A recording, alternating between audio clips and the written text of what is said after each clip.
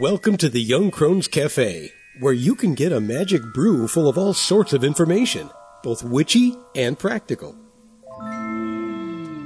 Grab a cup and join us. I'm Elizabeth, a wordsmith. And I'm Sue, a visual artist. We are going to talk about various witchcraft and life topics from a slightly more mature perspective, at least most of the time. Thanks so much for joining us.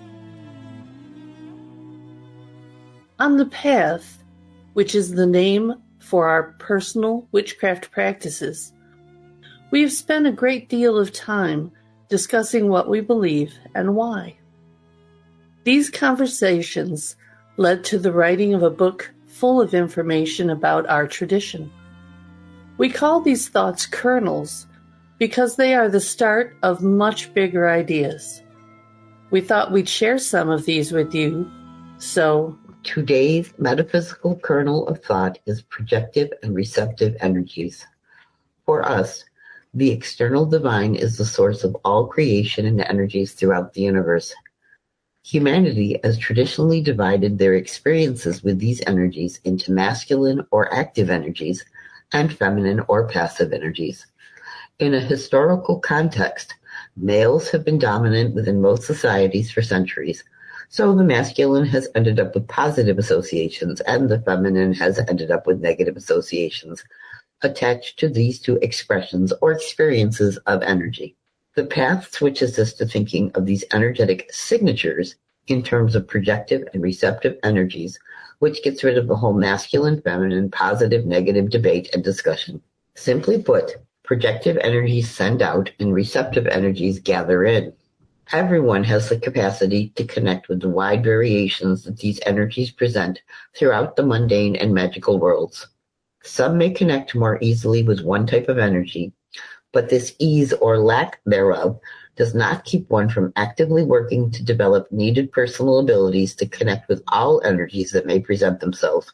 By developing these connections, you can engage with other sides of yourself and the world around you that you may not have been as aware of, or find new ways to practice your craft. It is definitely another opportunity for personal spiritual growth and development. In other words, names are important when you talk about types of energies, especially when you think about it in the historical context and what we've kind of inherited about how people perceive them. Oh, absolutely. And now more than ever, people are becoming aware of all of those little nuances that we just took for granted because that's how we learn things, and say, no, wait a minute. No, the good guy doesn't wear the white hat and the bad guy wears the black hat. We have to expand our definitions and change our vocabulary. I think so, especially when personality traits are considered either masculine or feminine. I think personality traits are just personality traits. And society is what has labeled certain ones as masculine and certain ones as feminine. And if you are male and present with these feminine traits, or female and present with these supposedly male traits or masculine traits, there's an issue for some people. Well, it goes back to labeling. And I think I can see that people at this point in time, especially with opening up with the transgender, of getting rid of labels so that you don't have those automatic positive, negative, or, male, female, the dichotomies. We're trying to see the gray. Yeah, I think so. But when you think about energy, there is a dichotomy because there's under the heading of the two different predominant kinds in the universe. They are very different in how people perceive them or work with them or what they're used for. I like our labels of projective sends out, receptive gathers in. And it kind of takes away that whole masculine, feminine, positive, negative associations. And then you get to figure out the energy is just the energy. It's people who have put those labels on it. I think the energy has always been projective and receptive in what it does and how it's perceived. It's humans who took it a step farther and said, well, all these active, projective, outgoing energies have to be masculine kind of thing.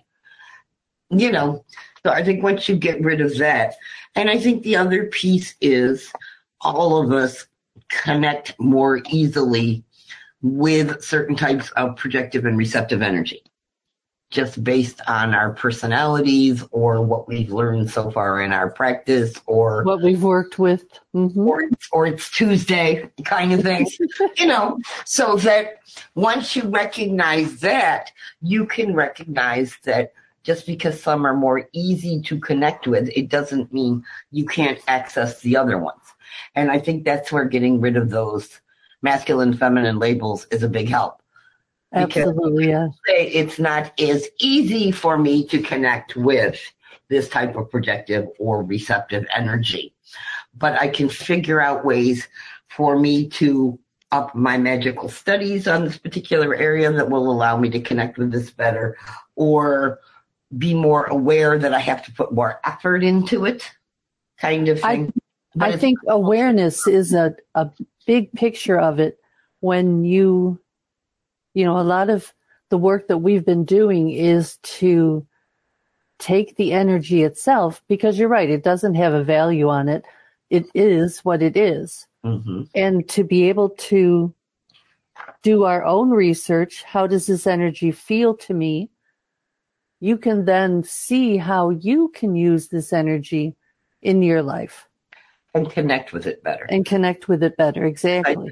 I think if you're doing any kind of magical working or ritual practice or whatever, you have to figure out ways to connect with the energies that you're honoring or that you need for a particular spell or whatever. And I think, like you said, it takes practice and developing that awareness. And I think a big piece of our taking away those other labels and saying it's projective or receptive, then we're looking at it with a different sort of awareness just from the get-go. Oh, and yeah. Like we said before, at its most basic, projective sends out, receptive gathers in. So if you want to draw stuff to you, you're going to work with receptive energies.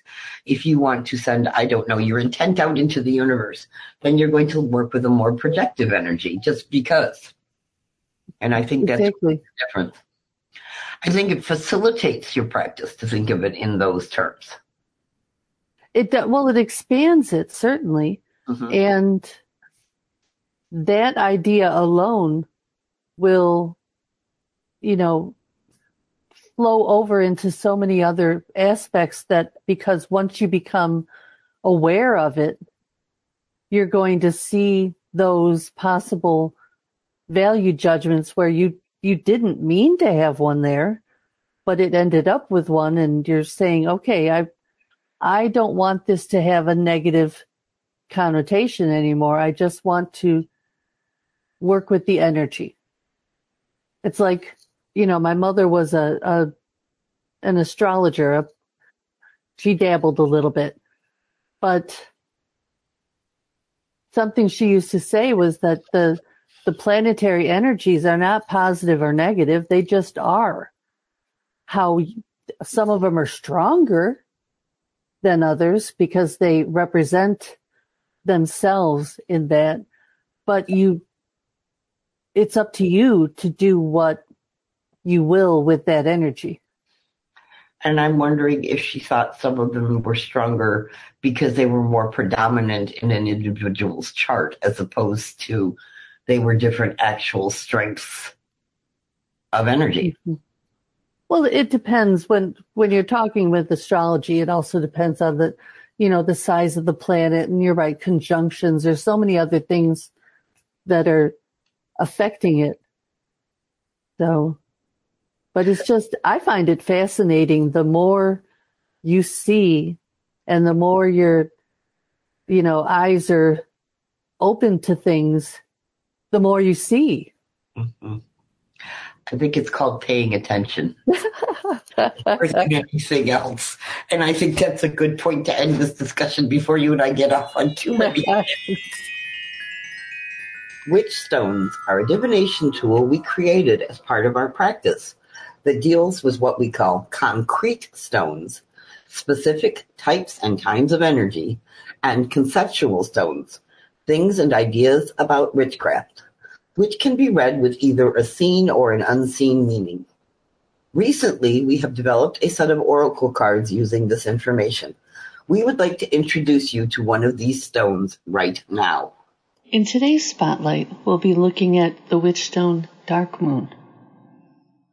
Concrete stones focus on a specific physical energy rather than a concept, and the second set of concrete stones are the 4 phases of the moon. The dark moon displays a circle which is black, representing a moonless night. For those of us who walk the path, each phase of the moon is associated with different energies for personal spiritual growth and development. Dark moon energy correspondences include bringing things full circle through rebirth. The dark moon energy is all about new beginnings, rejuvenation, and planting seeds for the new moon cycle to come. On the path, we have learned to work with the dark moon energies, even though many other traditions and paths say it's a time not to do any work or magic.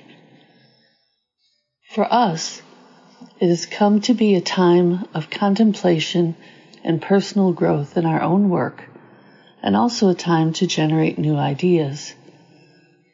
This stone introduces the idea of dark moon energy to many who have not worked with it before.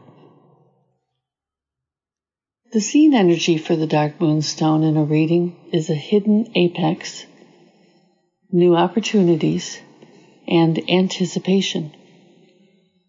The hidden apex is the peak of dark energy that happens when you cannot see the moon in the sky. The energy is there but has to be searched for. It may be a time to sit with self and consider where you are in your practice and decide what you need to do to continue to grow and change. The energy can make you aware that there are new opportunities you can take advantage of at this time. Anticipation means you have something to look forward to, and that it is coming soon. The unseen energy for the dark moon stone in a reading is a hidden apex, waiting, and impatience. Working with the hidden apex energy at the dark moon when it is unseen requires you to be able to just sit with self and contemplate. There may not be clear answers about where you're going to go next. With both the dark and waxing moon, waiting is about being willing to delay your plans or deal with obstacles that may be slowing down your progress towards a goal you think is really important. You may be feeling restlessly eager, frustrated, or irritated, which are all signs of impatience. Don't let these feelings force you to make decisions that are not in your best interest. Before we go, we would like to present you with a tip or trick or witchy hint. Just something to make your day go better, because we live in a mixture of the magical and the mundane. In today's tips, tricks, and witchy hints, I'm going to be sharing with you 5 witchy hints in less than 5 minutes. Ready? Go. Number 1. Label your loose herbs and incense blends, especially your blends. Ritual prep gets busy. Things happen. Tomorrow turns into a few weeks from now, and you only have a vague idea of what last-minute herbs you threw into that incense recipe. And they're probably the ingredients that made all the difference, but you can't recall. You think you'll remember, but I can't tell you how many bags of loose incense I've ended up recycling because I couldn't remember the intention I had created them for. Take a minute and write it down. Number 2.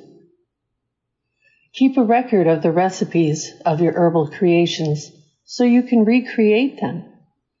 This is sort of an extension from number 1, but with more detail.